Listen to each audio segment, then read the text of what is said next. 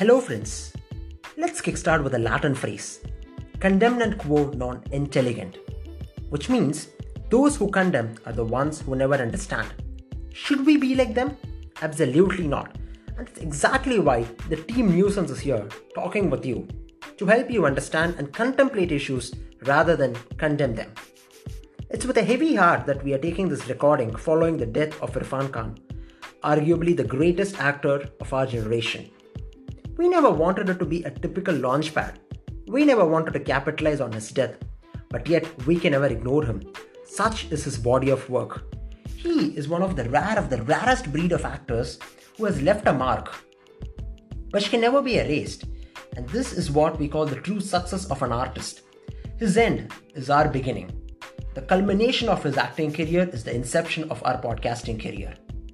He has a very cliched underdog story as his background. So what is the cliched thing about successful people? Is adversity. Yes, you heard me right. Adversity. He is what he is or where he is only because of his efforts. He never had a cinema godfather to push him, nor did he have any influential contacts to push him. It was only through his meticulous effort that he's landed where he is. The dais that he has taken or the limelight that he has hogged all for himself is only with his effort. But let's not forget, his initial days, the start of his career, were with a lot of TV shows and soap operas where he performed in minor and unnoticed roles. We could rather say we failed to notice this legend in the making during those days. His big cinema breakthrough came in the form of the international film The Warrior, a title which is eternally associated with him. And as a testimony to this, we say his struggle with the disease which he was diagnosed with. Not just this, he was a revolutionary in parallel cinema.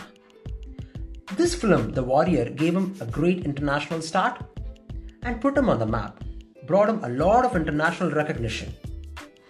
After this, he was seen doing a lot of antagonist and supporting roles, establishing his strong base in the Bollywood sphere. During this period, till 2008, we can find that his filmography consists of a lot of crossover films. What exactly are crossover films? As the name suggests, it involves a collaboration between two or more countries to exchange ideas, cast, crew, technicians to make a film. As far as the audience are concerned, it gives us a different perspective to understand cinema, and as far as the makers are concerned, this helps us to build relationships between other countries. And just because we have an overwhelming number of English crossover films, it doesn't mean we restrict this term only to English crossover movies. India has had a great history of crossover films with Chinese, Pakistani, Bangladeshi and many other studios. Now, what really sets apart Irrfan Khan is that his choice and genre of filmmaking. His films mainly include themes such as slice of life, realistic dramas and coming-of-age films.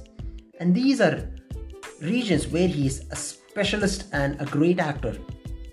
2008 was a milestone year, which marked a great Hollywood film, Slumdog Millionaire, the 2008 highest Oscar winner, a role for which he still remembered today.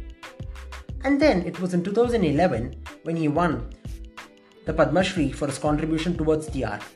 One can easily say that ever since 2012, there was a paradigm shift in his career, his international outings, his choice of films and his market. 2012, he started it with a biographical film, Pan Singh Tomar, where he played the title character. And this film fetched him the National Award for Best Actor. And following this, he had two international films, The Life of Pi and The Amazing Spider-Man. Not just this, the whole period from 2012 to 2018 were characterized and filled with a lot of successful films, parallel and mainstream films, domestic and Hollywood films. A few to mention are the Tom Hanks starrer The Inferno and the Jurassic World. We can never miss the mainstream Hindi films that he had contributed, right from Piku, Lunchbox and Hindi Medium. Things came to an end when he announced or tweeted rather about the rare disease that he was diagnosed with, the neuroendocrine humor. I'm so tempted to call it this way, and even this is because of the organic humor that he got on screen with his dialogue delivery, his characterization, and his improvisation for his films. And everything said, this was what put end to this great era. His last film, which released in 2020, was Angrezi Medium. We could say these two words gave a solid coverage to his career trajectory. Angrezi Medium. So what is medium? Medium is a form of communication, and cinema has served as the biggest medium over the last century. And Angrezi is a Hindi word, which means English. So thus, this is a word which captures both English and Hindi, the languages which were the forte of Irrfan Khan. And now, this reminds us of another Latin phrase, ars longa vita brevis. The art is long, but the life is short. Something which goes absolutely in tandem in the case of Irrfan Khan. Decoding his success, we find that the Bollywood is a space which is ruled by the trinity of Khans, yet he was a very different Khan who had his own respect. He rather went to change his name from Irrfan Khan to Irrfan because he wanted himself to be identified with his work and not with his legacy. We've compared his films, we find that there were a lot of parallel cinema and international ventures. How does it feel to find a very well-known Indian face in a great Hollywood venture? This is exactly the feel that he has given us. One can easily say that his popularity is restricted only to the Indian diaspora, but if I were to tell you the box office numbers that his films generated globally, you wouldn't believe that. It was a great $3.64 billion US. Come on, can any one of us earn this amount? Absolutely not.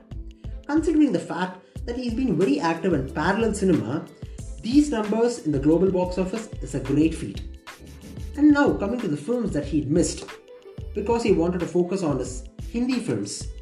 These are again big names. He missed an opportunity to work with Leonardo DiCaprio in the film The Body of Lies, a couple of films with Ridley Scott, and also a film with Steven Spielberg. And again, not to miss the film by Christopher Nolan, his great classic Interstellar, the role which later went to Matt Damon. At a time when all of us were waiting to see his collaboration with these English great actors in studios, comes the news of his demise, which has led a great loss and a great space in the global filmmaking industry. People are struck, people are really lost. We take this as a personal loss because he is a global artist, he has a global fan following. At a time when people are literally struggling to establish a pan-Indian base, here is one actor with ease he has set his own global fan following. This means he has communicated something more than language in his films. Paraphrasing Amitabh Bachchan, who said that the loss of Irrfan Khan has left a great vacuum which cannot be filled by anyone else. We absolutely agree with that. The best thing that cinema has done is to immortalize this great actor, and this is our effort to immortalize him. So until next time, we say ad meloria, another Latin phrase which means towards better things. So yes, stay tuned with us. So next time we'll catch you up with another interesting analysis. Thank you.